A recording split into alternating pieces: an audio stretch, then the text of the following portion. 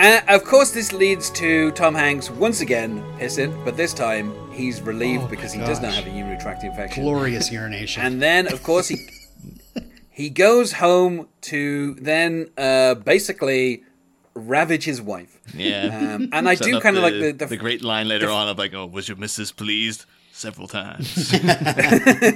Yeah. I like that. Basically, he after this, we see him immediately back home, and I think this might be the first time that we're really meeting his wife properly, or did we meet her earlier? Yeah. I think Bonnie Hunt.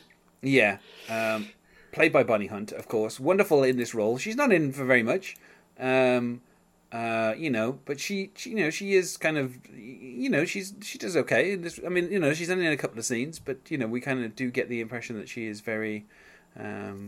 Like they are a loving couple when, they're allowed to be. Later on, of course, she would reunite with Tom Hanks in Toy Story 3. She actually has spent a lot of the last, decade just doing stuff for Pixar. So, right, she was in Cars too, right? Yeah. Well, Cars 1 as well. But she was in Cars? Yes. Yes, Cars 2, Cars 3, Toy Story 4, Monsters University, the last kind of live action role that she had was 2009, and then since then she's mostly been doing voiceover stuff. But yeah, so obviously we will talk about her later. But yeah, she is ravaged by Tom Hanks, and the next morning she makes some. What does she make? Oh, I'm sorry. There's one more. There's one thing. She makes cornbread. But it's so funny how I thought it was like. When it implied that what was going to happen when he came home, fine, they went to the bedroom, and then all of a sudden they cut to the outside nighttime, and it said, and it just heard her moaning away, and I thought that's a bit much. Did we really need that? But then the sun goes down and the sun comes back up, and now you're hearing Tom Hanks moaning. I'm like, oh, okay, that's the joke. She will bake some celebratory cornbread, but it will not be delivered because in the meantime, something that kind of is more common in the novel, as the novel goes on, there's more investigation of what happened with John Coffey, and obviously the investigation is done by Paul. But it really is only this scene and a couple of brief flashbacks while he's reading the report where, we kind of see more of this. And so obviously he calls in sick, which is, people would understand because the previous day he was kicked in his crotch. So, take the day off. And he says he'll be back in the next day, but he goes off to investigate the murder of the two girls. And we get Gary Sinise, as I said in the previous two appearances of Gary Sinise, in real life, a crazy right-wing MAGA head. So some people are heartbroken to find that out because they like Gary Sinise as an actor. Yeah. And I will say his performance here is, it's okay. It's not really much of a role. He's just kind of, he's Burt Hammersmith, the lawyer who defended John Coffey.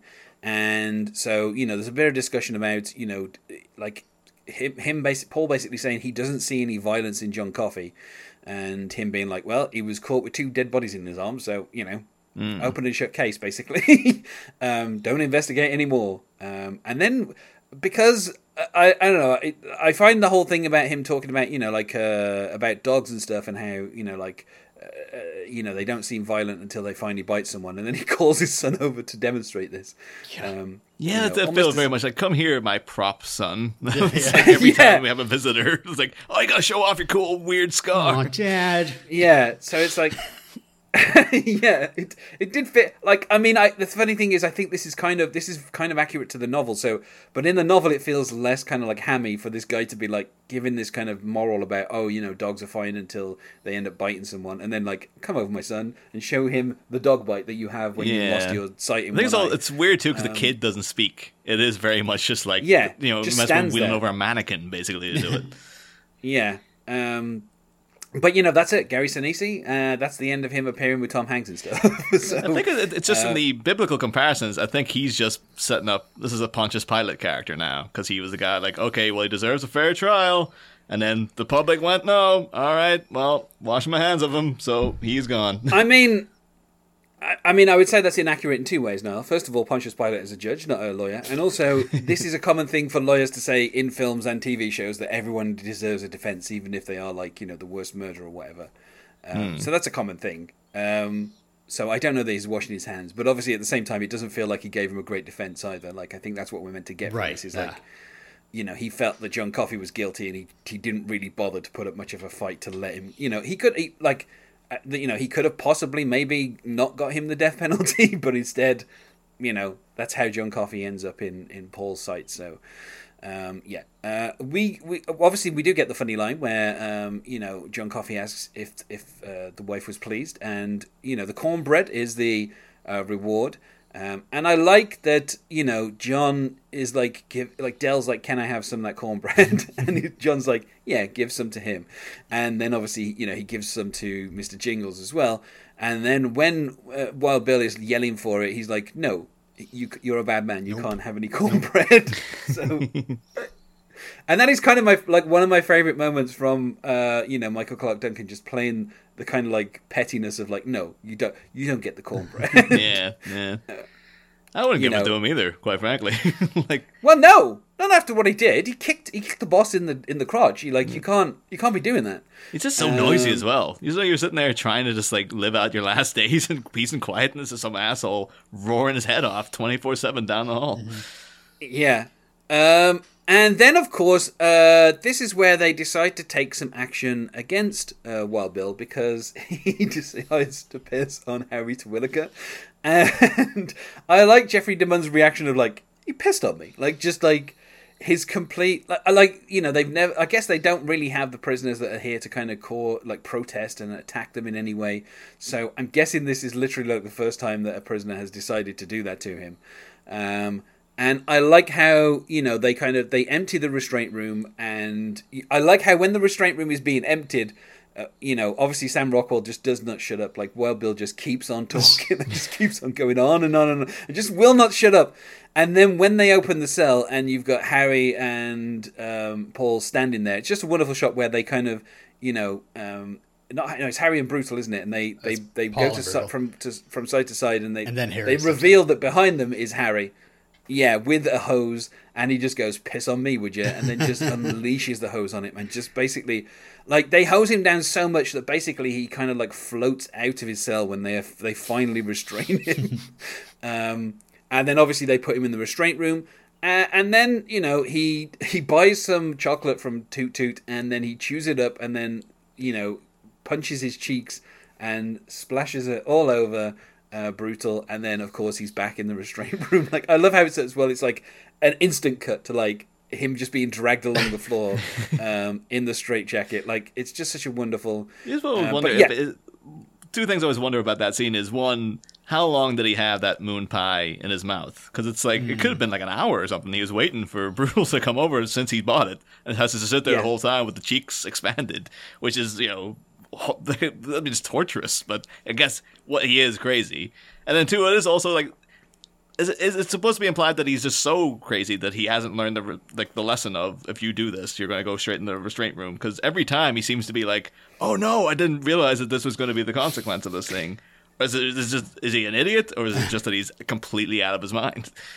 I mean, in the novel, it's kind of just implied that while he's there, he's just going to keep causing trouble, and he doesn't really care about the consequences, and I think just his reaction to being restrained is just his natural reaction in that moment, and he doesn't really think that they're going to do that again for some reason. It just doesn't occur to him. But yeah, so I mean, he then also, once he's in his cell, he then starts to kind of destroy his cell a bit as well, and turn his bed over and start ripping apart the pillows and stuff. And obviously they don't bother to try and fix all that. They just leave him to live in his own mess. They kind of had enough of him. And then we approach the bad death of Edouard Delacroix. And they take what I like about this is I think this is also in the novel where they take him to give like a performance with Mr. Jingles to like a bunch of people, including like Bill Dodge and some other guys. And I like how Bill Dodge is like, you know, watch this. This is really good. Like he's really into the whole kind of like circus mouse thing. There's not much of Brent Briscoe as Bill Dodge in this. I don't think we even get identified that he is Bill Dodge. But I think from reading the novel, you kind of know who he is. But yeah, so I like that he's kind of like given a performance, and this is where we find out that Percy is going to be out front for, for Dell being executed. And when Dell comes back, because they obviously rehearse it a couple of times, but he comes back with Mr. Jingles and he's telling them how much they love the performance and everything. And this is when, as he's going back in the cell, Bill grabs Percy and he pisses himself. And then Dell laughs and makes fun. And they even actually have to, like, Paul, I think, has to tell Dell to shut up and stop doing that. Mm-hmm. Because obviously he's trying to deal with Percy in a compassionate way so that he isn't humiliated. But, unfortunately for Dell, that is not going to end well.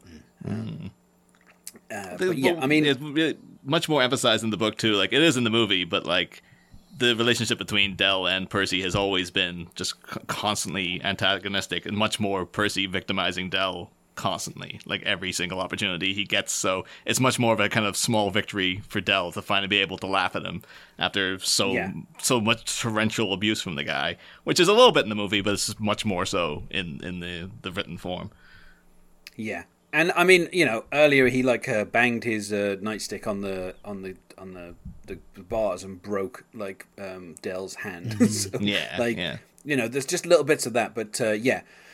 And then we get the start of Brutal and Paul, I guess in a way trying to calm Dell about what's going to happen with Mr. Jingles, and they talk about how there's a place in Florida called Mouseville where they have performing mice, and that's where he's going to go.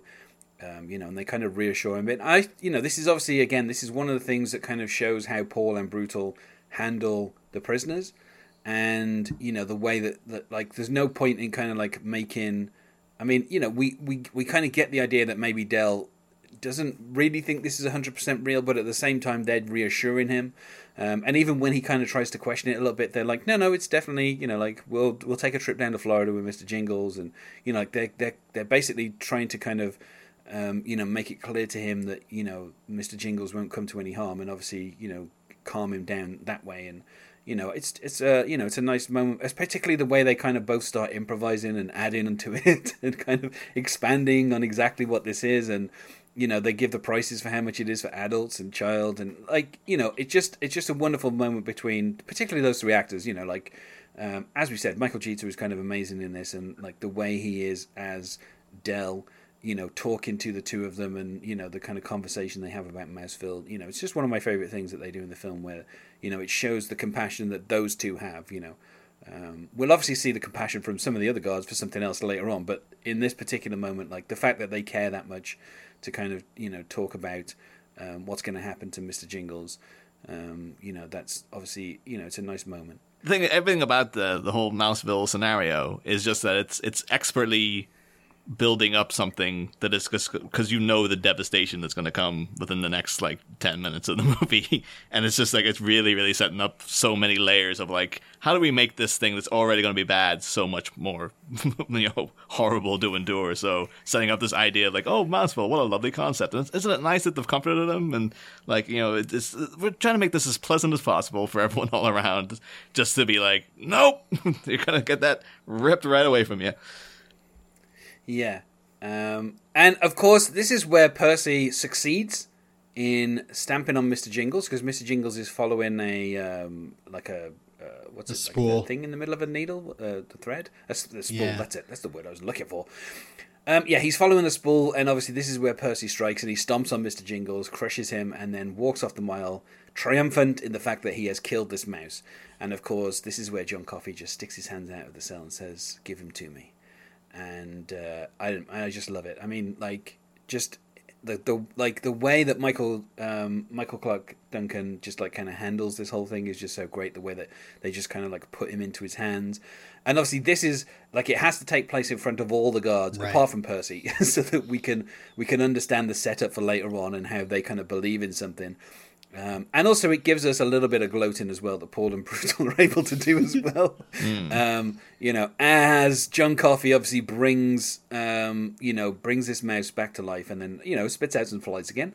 And what I like as well is how like Dean and, Harry and Brutal all kind of like mystified as to what's going on and they're not quite sure what they're witnessing.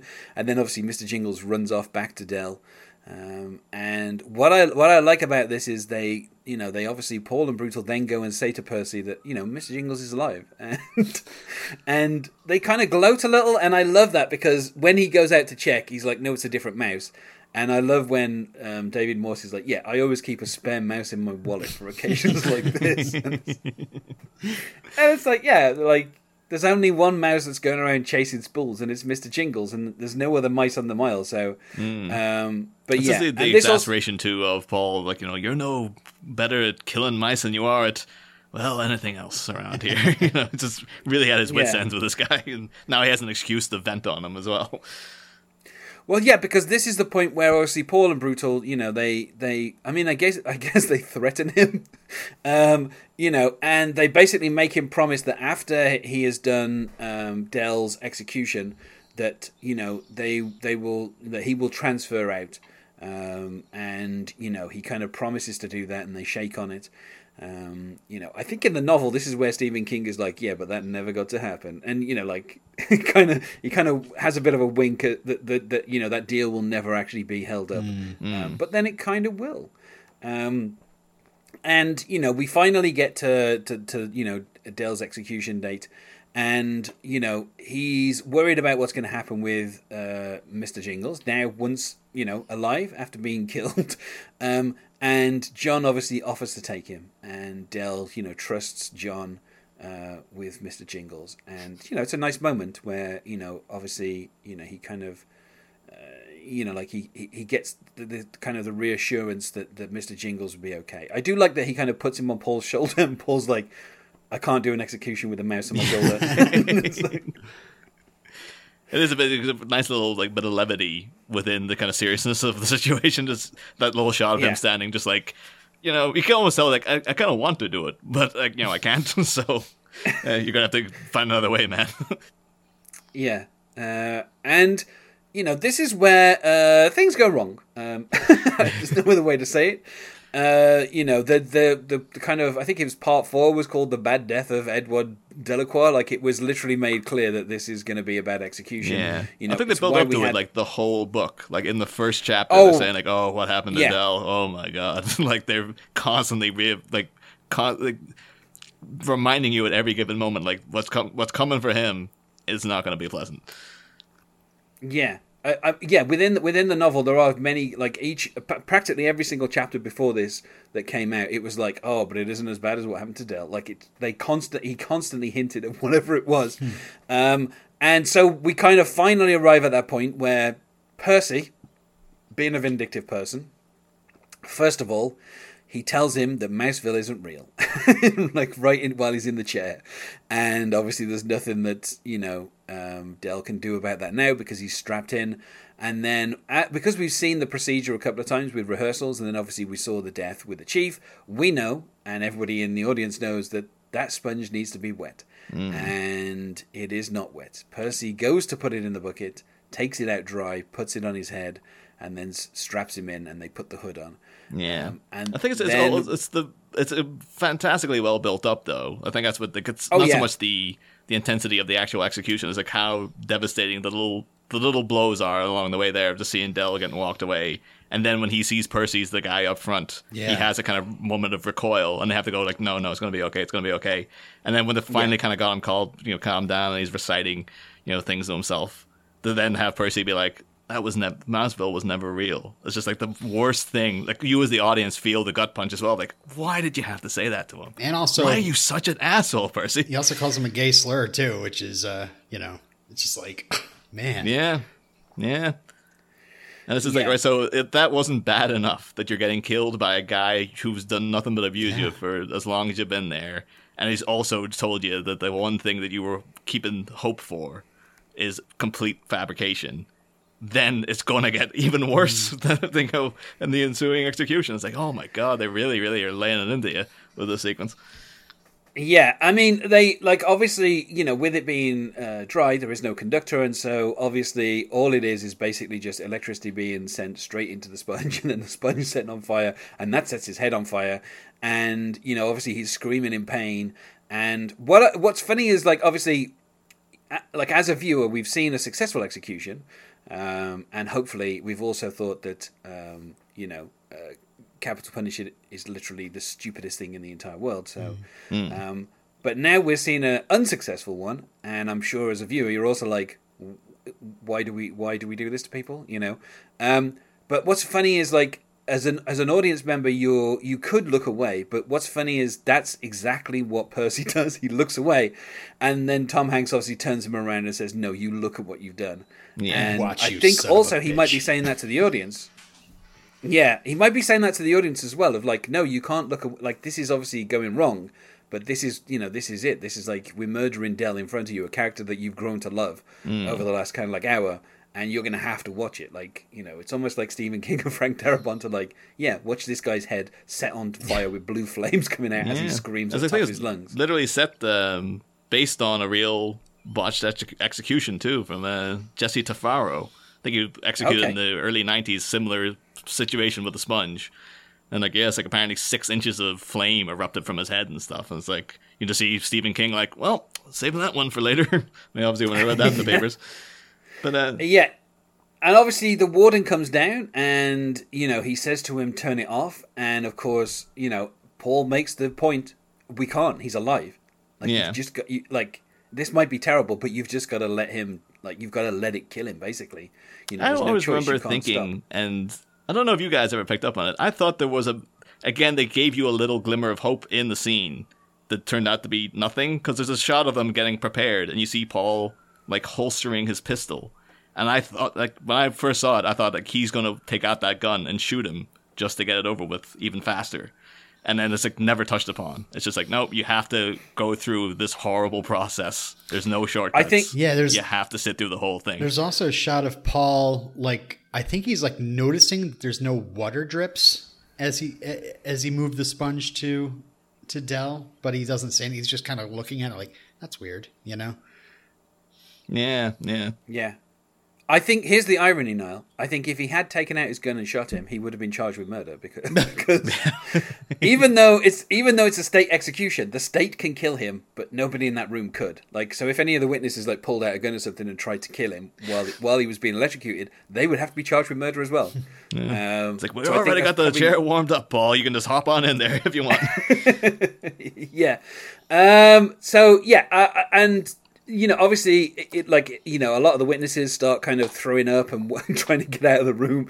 And I like how the warden's like, everything's under control. Yeah. Like, I think in the novel, there's also some questions where people are like, is this how it's meant to happen? You know, and like kind of the, you know, discussion of the smell and all that kind of stuff. Yeah. You know, which of course, is too, Stephen King being Stephen King. Because it's pretty brutal in the movie, but of course, yeah, you know, he's a guy, like, he loves getting into the gory details of things, so it's actually all descriptions of, like, Dell's eyeballs melting and the hood actually burns away so people can see his face while it's happening, and it's just like, let's make it even worse than it actually needs to be. Yeah, and of course, while this is going on, John Coffey is also yelling out. While Bill is also screaming at the top of his lungs and screaming about, you know, someone's frying tonight and all this kind of stuff. But obviously, John is feeling he's feeling the pain that Dell is feeling. So, you know, he's in some way he's connected to Dell, and that is what's going on. And you know, I think obviously because he was there after the chief, wasn't he? So he wouldn't have been there. But if he'd have been there when the chief was there, he probably would have felt that as well.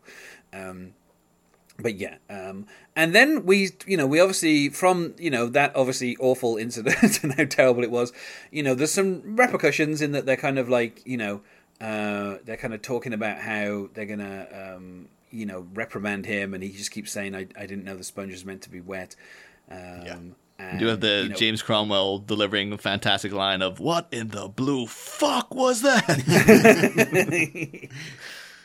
Yeah, and I think it's funny as well because Paul is like, he goes successful execution. He's like, he was meant to be murdered and, meant to be executed, and we executed him. He's dead, isn't he? Yeah. That's the end result. It was a painful death, but, we managed to get it done.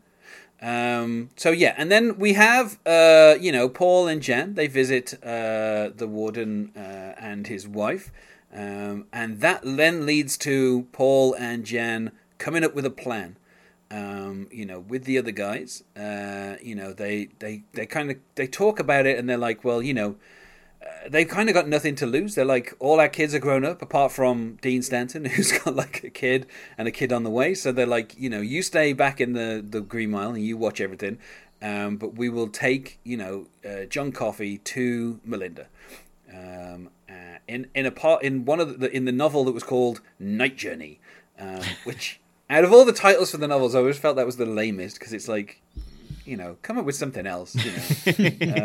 Like the glorious saving of Melinda Moores or something better than just Night Journey. Yeah, it sounds like a new wave album from the '80s or something. Just like Night Journey. I mean, it sounds like a cover band who do Journey songs, and I don't know, maybe some other band from the '80s.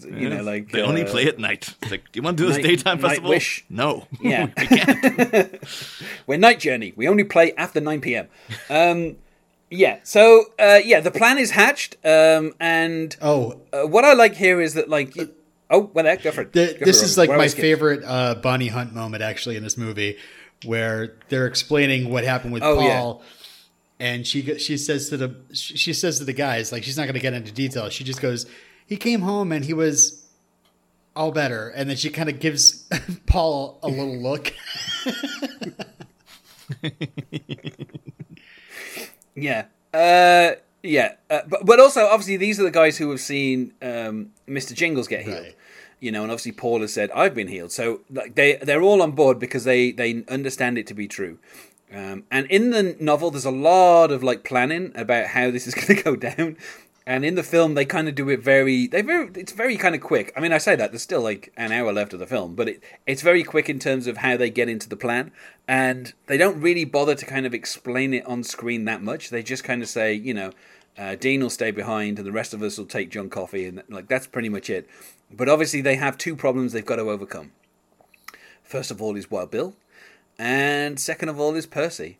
And so what I like is how, again, some wonderful visual storytelling here from Frank Darabont. He doesn't bother to explain it in, we just see them preparing the drugs and then getting it into like the packet. And then obviously they bring out like these beers and they kind of taunt Wild Bill basically. Yeah. And it's also it's going back to the cornbread thing. Well, it's like, if he sees a thing that someone else has, because he's like a child, basically, he'll just insist that he has to have it as well.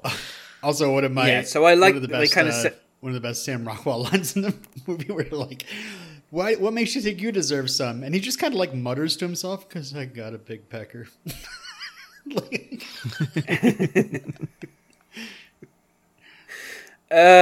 Sam Rockwell, of course, wonderful, and they put the drug into the cup and they give him the cup and he drinks it down very fast.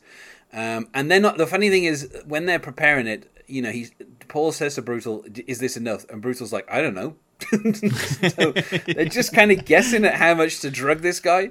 Because obviously, I would expect that they would have like a pharmacy in the prison that would be, would have these drugs. So obviously they've just taken them from there. And then once they have knocked out Wild Bill, who again, like he kind of fights against the drug. So he's trying not to kind of, fall asleep, and he just kind of ends up falling asleep and kind of flopping onto his bed. They decide that they're going to teach Percy a lesson, and they're going to restrain him, and they're going to put him into the restraint room, and there's not really anything that Percy can do. And of course they give the excuse that, what he did to Dell is the reason why they're going to do this.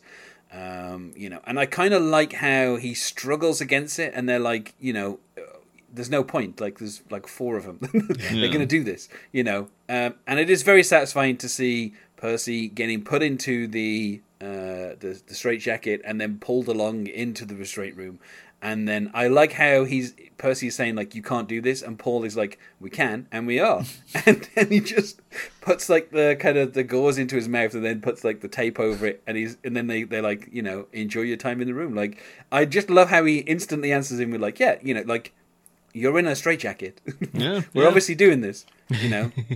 There's no way that this is not happening now. It's already in process.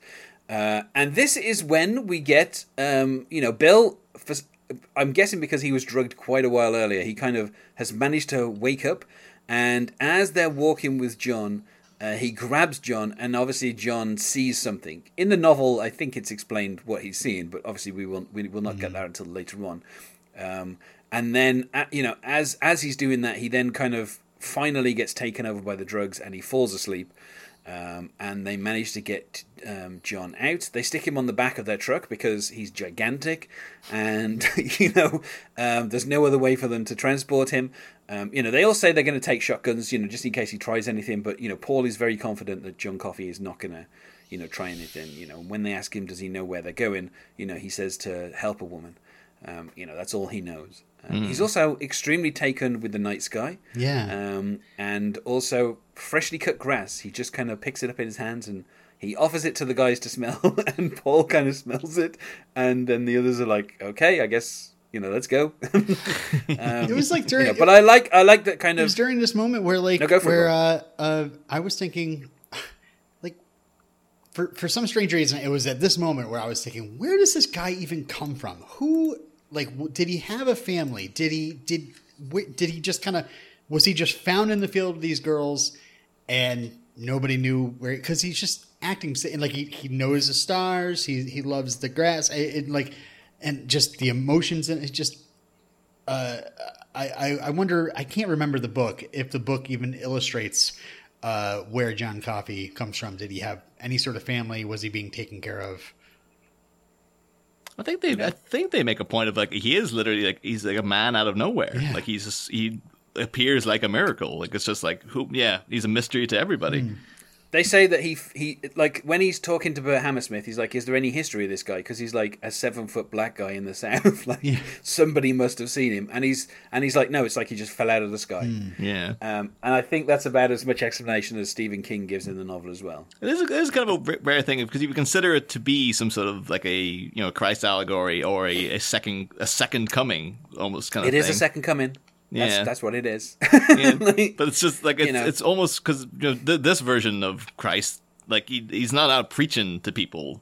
He's not out like gathering masses or anything. It almost seems like he's not entirely fully aware of what he is himself. Like it's sort of an interesting route to take with the character. Like he does come out with some quite profound philosophical things later on, but it all seems like it's quite like he doesn't understand who he is or where he's from, and it's.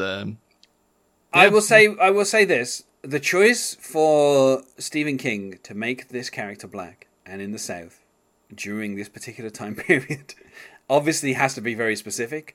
But obviously, the thing is, it is falling very deeply into a cliche that Tom Hanks himself has wandered into a couple of times with other characters in films, in particular in Joe versus Volcano, where he is literally a magical Negro. He is the most magical of all magical Negroes. I know Spike Lee had real beef with this movie, like when it came out, and he was the one really putting over the coals for that.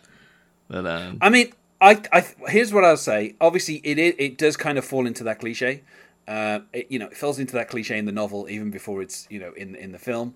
But I think personally the performance of Michael Clarke Duncan, which I think was not Oscar nominated if I remember correctly, it overcomes that. Whatever the cliche is, whatever this is, and in That Thing You Do, Tom Hanks wrote himself a magical Negro into that film. There's a hotel kind of like concierge guy who is literally, again, in like the 60s in the kind of in the South, is like a magical Negro. So I think in terms of like That Thing You Do, it kind of works, and I think the thing is true as well with Joe versus the Volcano, where it's Ossie Davis, who obviously collaborated with Spike Lee a ton. And I don't catch Spike Lee complaining about Joe versus the Volcano. Michael Clarke Duncan was nominated for an Oscar and a Golden Globe. It didn't win, though. No, unfortunately, which is tragic because it's a great performance. And And I think he manages to overcome the cliche. Like, I think this film wouldn't be as good as it was if it wasn't for Michael Clarke Duncan just, like, I mean, there's no point calling you, like, giving your character the initials JC if you're not literally saying he's Jesus Christ. And, that's obviously what he's doing.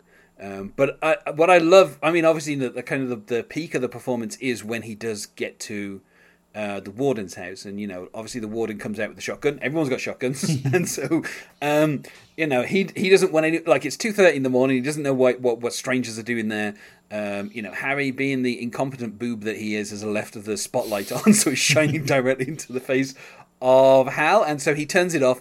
And then we see John Coffey just slowly walk up to the warden, and when he says he's here to help, and he just kind of puts his hands on the shotgun and just kind of moves it. And then just kind of passes it to Paul, and Paul kind of passes it away. And then as the warden is like, he's basically like, don't go in there. And he just keeps walking. And he's like, he's here to help, boss. And it's like he's drawn to it. I don't know. It's just such a wonderful. Yeah. He knows, like, no one's really had to kind of explain what he's got to do. He just knows that there is a sickness and he's got to cure it. And he just kind of walks upstairs. And he just kind of cures her, as he's done previously.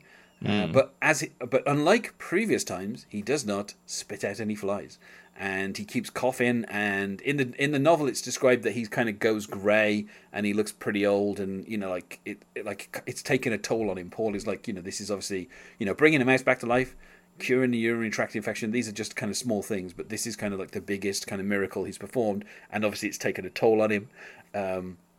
And this, I mean, this possibly suggests that he's done this before, but never to this kind of extent.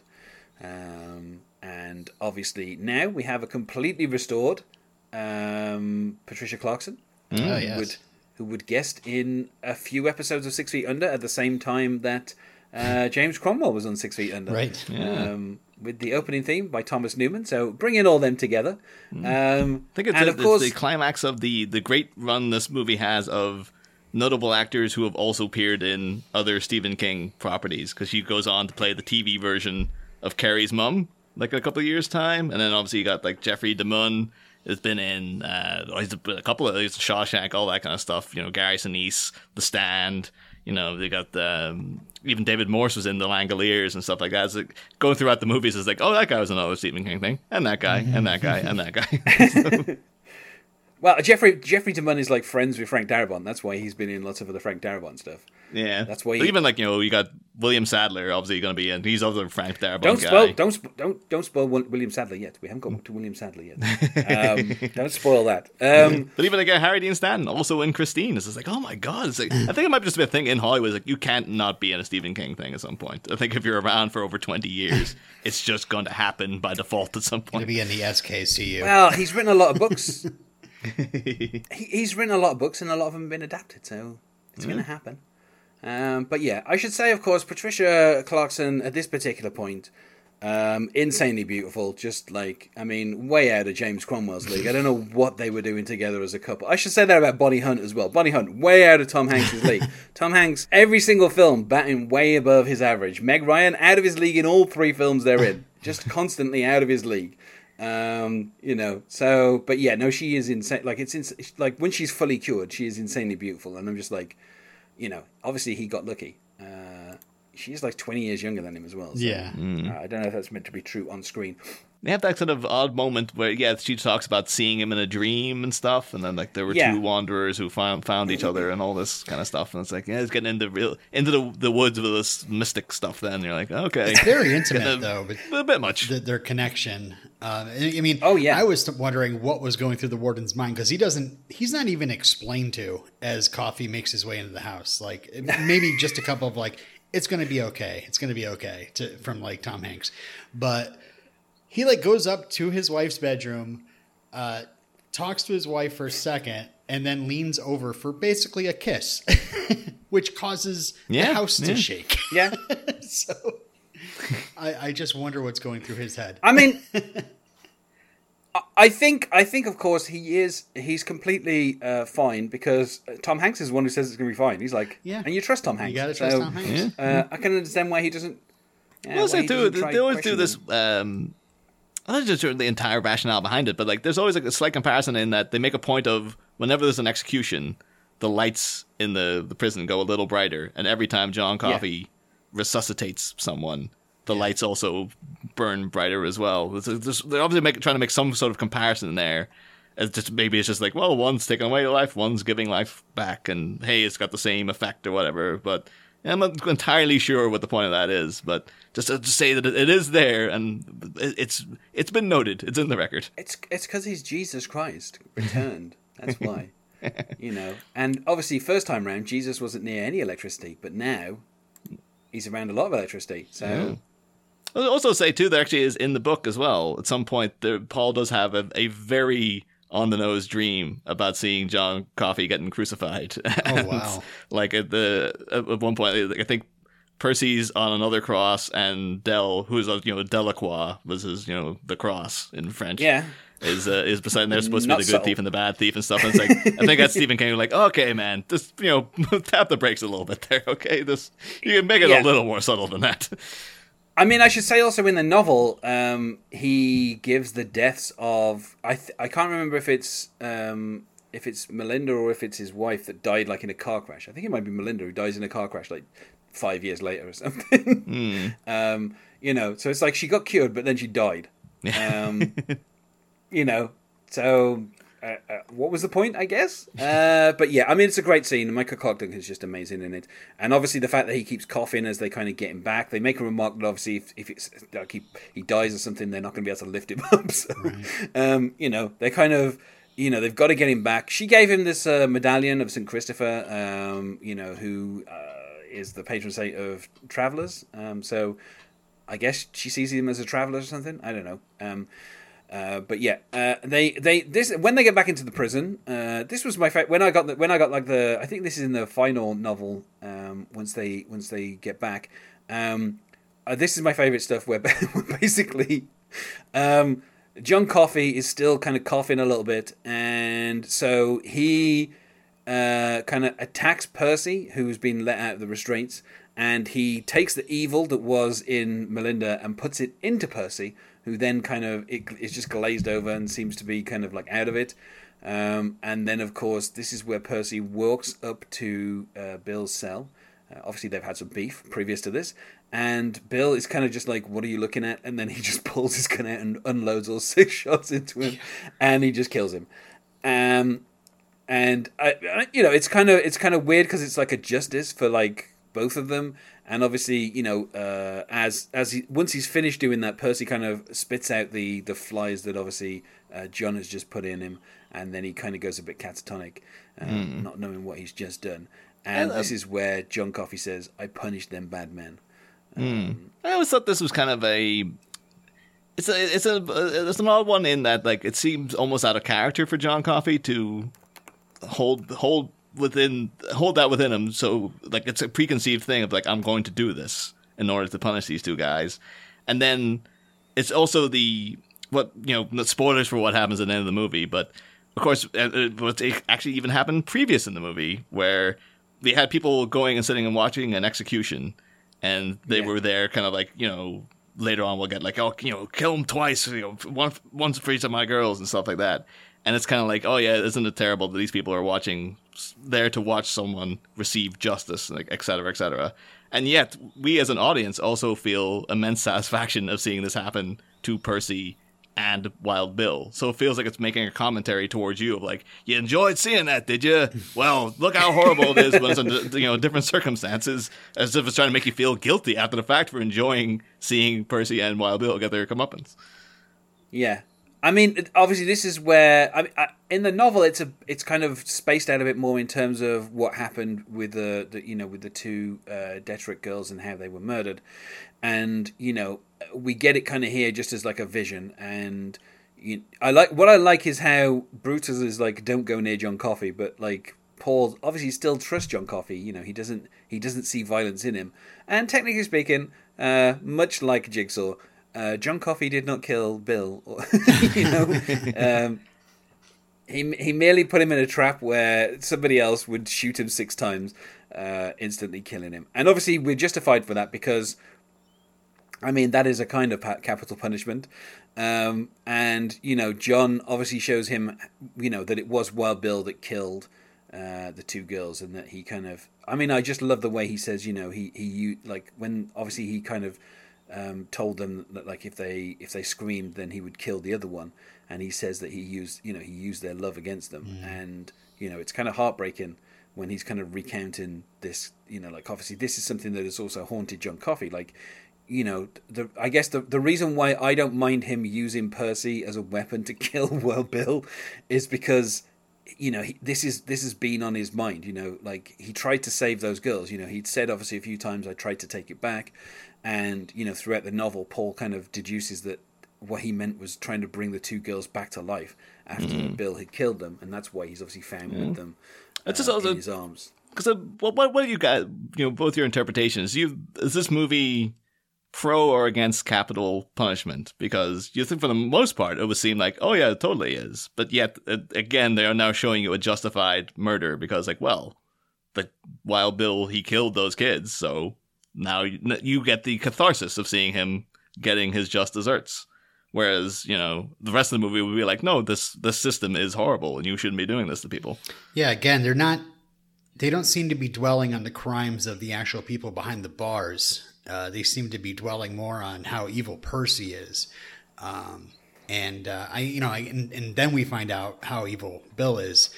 It is kind of convenient that it works out this way, though. It is, because when they let Percy loose, he's like, I'll go along with it, because they threaten him again. But you're still kind of worried. He might talk someday. I think even Brutal was saying, like, he's going to talk eventually. And then all of a sudden all this happens. It's like, well, no, he's not going to talk at all. Yeah. I mean, to me, obviously, we'll find out after the next execution that obviously Paul basically stopped and didn't, and was kind of, his mind was turned around. But throughout the film, Paul has never expressed a view as to whether or not capital punishment is good or bad, because it's just his job, and they're in the middle of a depression, and a job's a job. That's why he's more afraid of Percy, is because he's going to lose his job. Not because he is going to lose the pleasure of murdering people on the state's dime. Like, that's not his motivation. It's just, it's a job, and he's been doing it for years, and he's used to it, and, so, and, yeah, in this one moment, Stephen King is like, well, pro shooting a guy who killed two girls, and I don't think he's expecting anyone to be on the other side of, like, Bill's death being a bad thing. He's expecting people to be like, yeah, that guy deserved to die because of what he did. He raped and murdered two, preteen girls. But at the same time, within the book, that's also what Dell did. So it's kind of like, well, you were obviously devastated when that happened in the book. So, particularly in the film. But just always think it was a bit of a kind of weird, like, it's like they're having their cake and eating it too in this scenario. I was like, well, it's the only quibble I would have with the movie. It's like, what are you trying to say here exactly? Well, I mean, I think that because obviously, at that point, then Percy is, he does get a transfer to Briar Ridge, wink, wink, but not the one he was expecting. As we see him kind of. What's funny is I feel like there is a kind of implication that maybe there is going to be a Percy Wetmore at that facility that will basically dole out the same punishment to Percy that Percy was trying to dole out on the Green Mile. Like, there's an implication that maybe there's somebody there who's going to take care of Percy, and be the bully. Because in Stephen King's world, there's always a bully somewhere. Oh, yeah. So it's basically double justice, like he kills Bill, but then he gets committed. And also, I'm sure at some point somebody in that facility is going to end up abusing him and taking advantage of him. And, he's not going to have a happy life. I think in the novel, they say he died 20 years later or something. And it was like a freak thing. And in the novel, they go into a lot of detail about how each character died, because he tells you how Brutal died, he tells you how Dean Stanton died, he tells you how Harry died. He kills off his own wife in she dies of cancer or something a few years later. It's just constant death at one point in the final part of the novel. It isn't so much here because, well, I mean, I guess it is constant death for the next 30 minutes, but obviously knowing that John Coffey is innocent, Paul is like, I will break you out of here. Like, I will, if you want, I will set you free. And, it doesn't matter what the consequences are. It's like, he just doesn't want to execute John Coffey, and John Coffey is like, I just want to watch the film Top Hat. And so he's like, okay.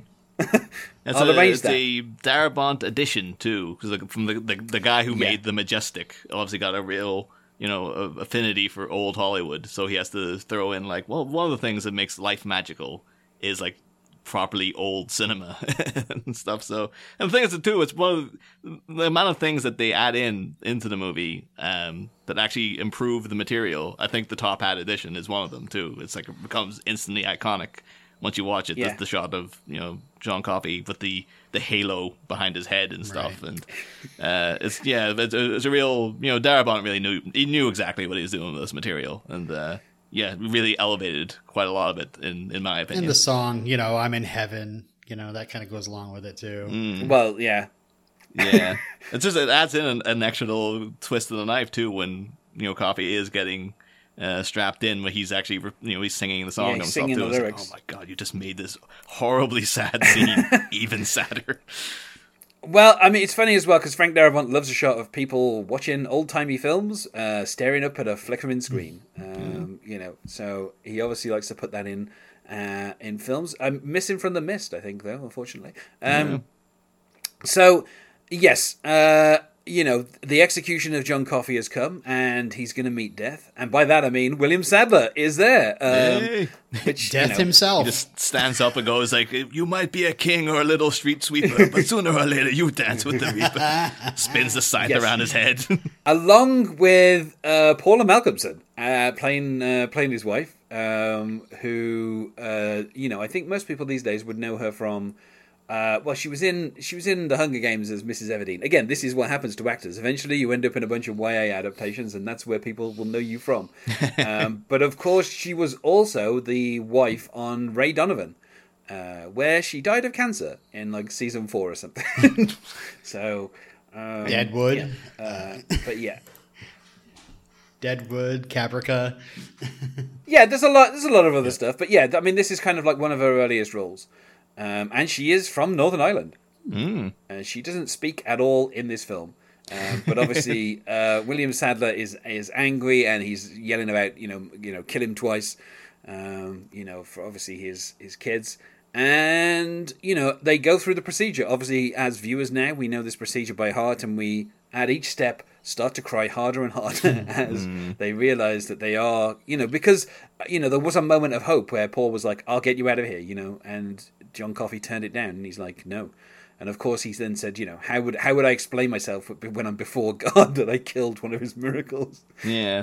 That's one of the things, because this movie does have a very, I don't know what I call it, an odd tone, but it does have, there's a sense of whimsy about it. I don't know if it's the Thomas Newman score, or there's all the stuff with Mr. Jingles and whatnot, but, once it gets to the end, it does get, in other hands, this could have been relentlessly bleak. Because the fact that, Paul is offering Coffey, the road to freedom, and he's like, no, it would be, you're doing me a mercy to get me off this planet. It's so horrible here. I just need to go. It's like, oh my God. And then particularly what happens at the end, the final refrains are like, yeah, man, if this was an A24 movie nowadays, this would be the most depressing thing. It already is quite depressing. But I feel like it could be a real freaking kick in the nuts of a whole new level in different hands. A24? Yeah. I'm A24? Oh, okay. A24. That just completely shocked me. I was like, A24? Who's calling it that? Well, I thought it's a new film company I've set up. It's all to do with paper. I thought you'd mentioned projected onto A. I thought you mentioned the sequel to Green Knight when you brought that up. So.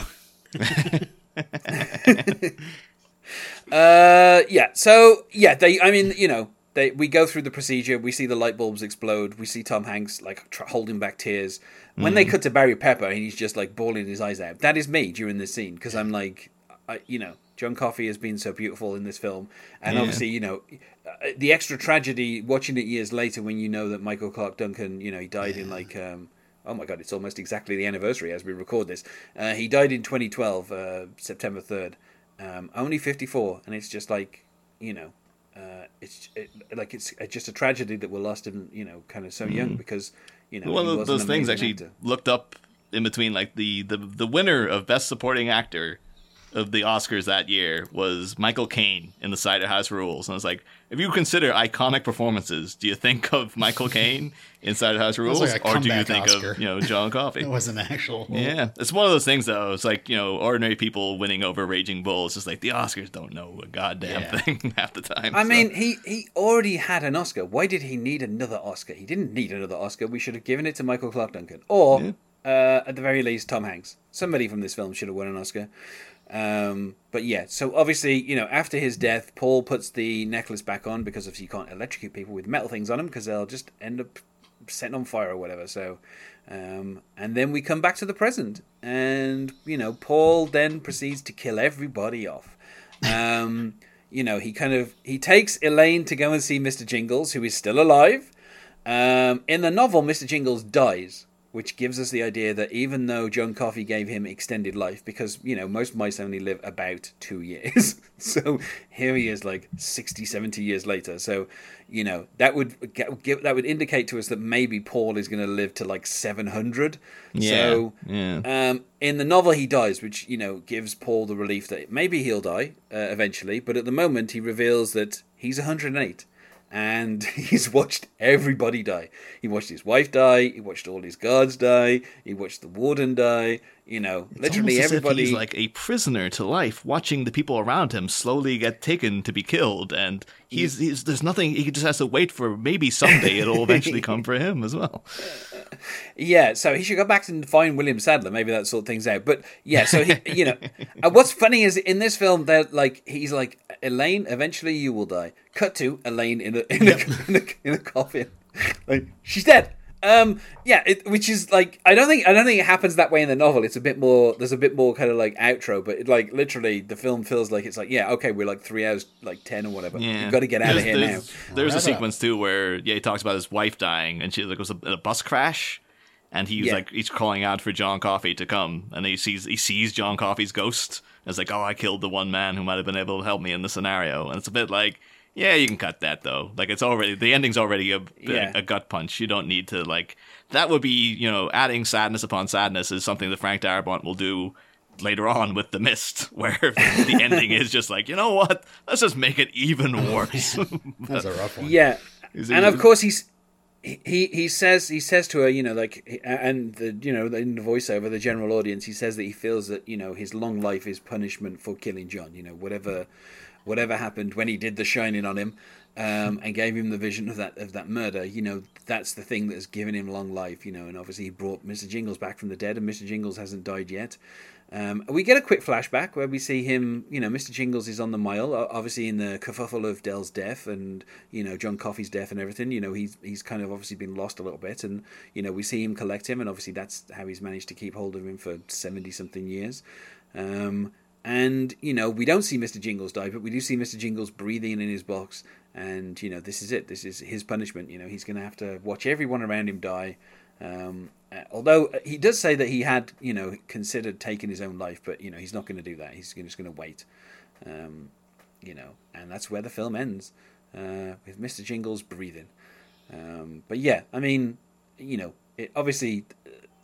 just an amazing film and a great performance from Tom Hanks. Wonderful performance from pretty much everybody in this film. Unfortunately, including Doug Hutchinson. Yeah.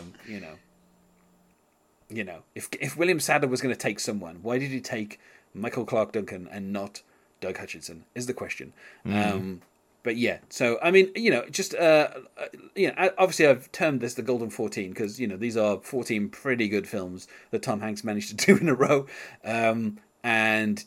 This is easily... I mean, I would say this is probably one of my favourites. Obviously, I enjoy Toy Story and Toy Story 2. They both got 100% on Rotten Tomatoes. But of all the stuff that he does live action, this is probably at least in the top 2 out of everything, from between A League of Their Own until Catch Me If You Can. It's just an amazing film. And just, everything about it is so well done. And in particular, the adaptation. He takes a book that was... I mean, there's a bit of filler in there, just because I think of the way it was being written, and some of the stuff that Stephen King was just like, I'll mention this, but I might not do anything with it later on. And then some of the other stuff where it's like out of nowhere, all of a sudden this thing happens. Like there's kind of stuff where I think Stephen King had an idea of what he was going to write. So Frank Darabont was able to kind of go in and take out all the bits and pieces, the extras, the stuff like Brad Dolan that isn't really needed. We get the theme. There's a bully in this prison in 1935. We don't need to have that expanded by also having an orderly be just as bad. But I should say as well, they considered putting Tom Hanks in old man makeup for the opening and closing scenes. And they did some tests, and it looked terrible, and so they went ahead with just casting somebody else to play him. Yet he still did Cloud Atlas. The thing is, as well, in A League of Their Own, when you have the old ladies, the two sisters in the present day are played by old women, but they're voiced by Gina Davis and Laurie Petty. Wow.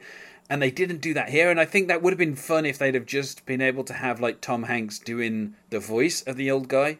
Yeah. I guess maybe there's too much speaking for it to be possible, because in A League of Their Own there's very little dialogue, but also the actress who plays the old Gina Davis looks exactly like an older Gina Davis. It's kind of uncanny, and so her voice in her mouth kind of works, but this guy doesn't really look that much like Tom Hanks. But yeah, I mean, the guy who does the older performance, I think he's pretty good. He's only in like the beginning and the end. Dabs Greer, I mean, that's a great name. Come on. You can't go wrong with that. Died in 2007. R.I.P. Dabs Greer. A great kind of memorable performance in this film. Just kind of. Although the mouse that plays Mr. Jingles is still alive somehow. What? Yeah. Paul got out first somehow. This was actually his final performance as the older version of Paul Edgecombe. But yeah, I think he did a good job of kind of conveying the weariness and the 108 years of it.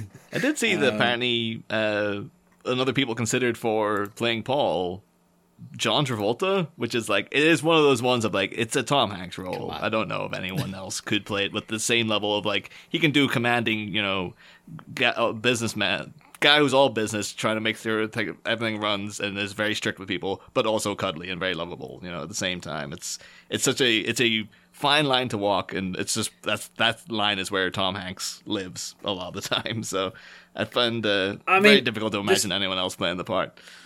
The seed of this came about because after Shawshank came out, Frank Darabont met Stephen King at like the Oscars, and he was talking about how he enjoyed that film, obviously, but also they were kind of talking about like, if there was like another film that they were going to do, and he was like, I think Tom Hanks would be a really good, lead in this particular, like he had like an idea for something, and it wasn't, they ended up not doing that film, but obviously then when Green Mile came around, when, as I said, when the novel was being written, apparently Tom Hanks was the person that he had in mind as Paul Edgecombe, in the 30s anyway.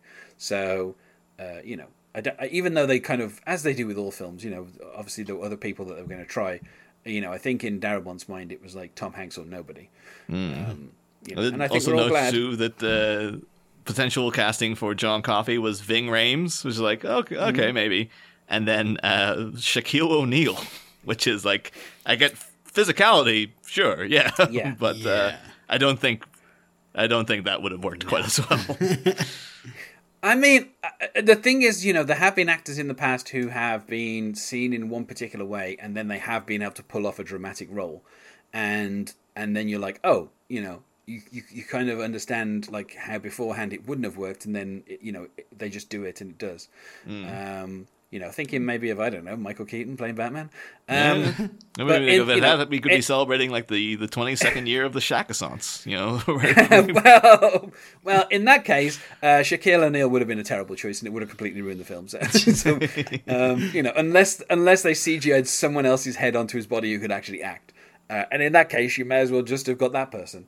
But yeah, like I said, they did a load of tricks to make Michael Clarke Duncan look bigger anyway, so that the physicality wasn't necessary. What they needed was the performance, and that's what they got. So we shall go to ratings, and obviously we have only 2 ratings on this podcast. They are T-Hanks or no T-Hanks. So we will start with Robin. Your verdict? Have you gotten a no T-Hanks yet? Or Oh, yes. Wow. Yeah. Well, I would say I definitely signed up because I love this movie, and definitely a T. Hanks. T. Hanks for making me watch it again, actually. I really enjoyed sitting down for the good 3 hours. Oh. I just love this movie. You can say that too. For 3 hours, it's one of those blessed movies of like massive running time. You don't feel it at all. Like it really does. It flows right past. I didn't feel it because I watched it at 1.7 speed. Because I didn't have 3 hours to spare to watch it, so I stuck it on quick. But it still worked, you know. And Niall, your verdict? Oh, I hate this movie. Oh my god. Let me tell you now all of the beefs I have with the Green Mile. No, this is very much a resounding T. Hanks. Like this is it's one of those ones that is such a celebrated movie anyway. I think that you kind of alluded to like way at the beginning, Darren, like the fact that it's critical rating is like only at like 78%. Rotten Tomatoes is like, what? Like how the hell did that happen? But it's one of those ones like, you know, even with the passage of time, you're going to be like, oh, maybe it's, you know, rose-tinted goggles looking at this thing, and maybe it's not as good as you remember. And then you watch it, and it's like, no, it is. It's 100% as good as you remember. It's fantastic bit of filmmaking, and I'm hoping that Darabont gets back to some other King stuff as well. Hopefully with Tom Hanks in tow, because he did, of course, you know, obviously Shawshank, then you know this, and then The Mist, which obviously goes out in a very much more. It's a constantly the decline of hope in Darabont's King trilogy there. So I'm hoping maybe he'll come back to more of an upbeat one, or something that ends on a more upbeat note to finish off a quadrilogy of films somehow. The correct term is tetralogy. Quadrilogy is a term invented by 20th Century Fox to sell the 4 Alien films.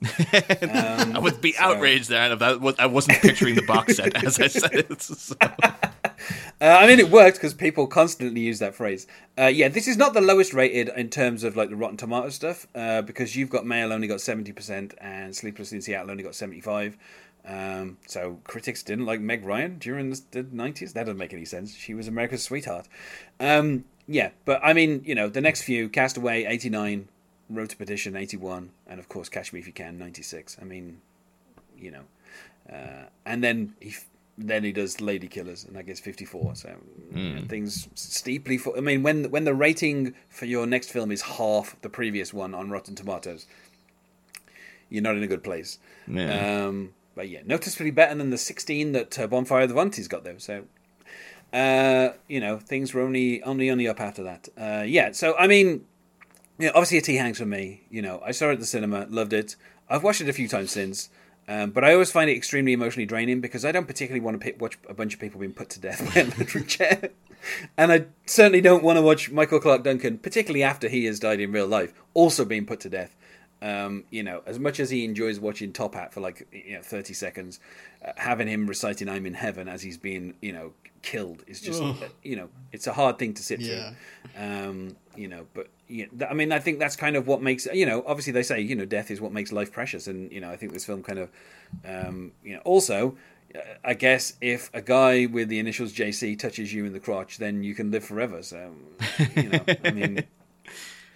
Feels like a promise, doesn't it? So before we go, let's go to plugs. Is there anything that you wish to plug, Robin? Yeah, I mean, I'm a host of Karate Kid Minute, a 3 times a week, minute-by-minute podcast all about the Karate Kid franchise. We're talking Karate Kid 2 presently, and also we'll be talking about the series Cobra Kai. Great stuff. I saw Karate Kid when I was young. Then I saw Karate Kid 3 at the cinema with my 2 brothers and my dad. I've never seen Karate Kid 2. Oh, well, you skipped a really good one. And went right to the... well. Yeah, I mean, I like Karate Kid 3 because it's got Robin Lively and she's also in Twin Peaks. So well, yeah, there is that. That's a selling point for me. Yeah. I'm hoping you are going to do a hiatus project about Teen Witch or something as well. Robin, just like, well, we're in the Robin Lively world. It would be a good bonus episode for sure. I have never seen it. Oh, wow. Oh, you've got to treat yourself to it. It is something. And Niall, do you have anything that you wish to plug? Oh, yeah. I am one of the hosts of Bat Minute, which, like Robin's Karate Kid Minute, is also a 3 times a week show looking at the Batman films, 1 minute at a time. We've covered the first 3. Well, actually, from 1989 onwards, I should say. We've not done the 60s movie yet. But, yeah, we're currently waist deep in Batman and Robin. And it's been an eye-opening experience going through it minute by minute. So if that makes you curious, then hop on over. Both other guys on this podcast have featured in previous seasons and in future seasons. Fingers crossed, I hope. If you like the company here, you'll hear everybody again. And you can find us on Twitter at the extremely awkward T_FT memory. Thanks to both of you for being my guest here today. Thank you. Oh, thanks very much for having me. And now, fellas, obviously this was a bit of a long walk, not least because of the 3-hour running time. So I think next time I'm going to get Cast Away.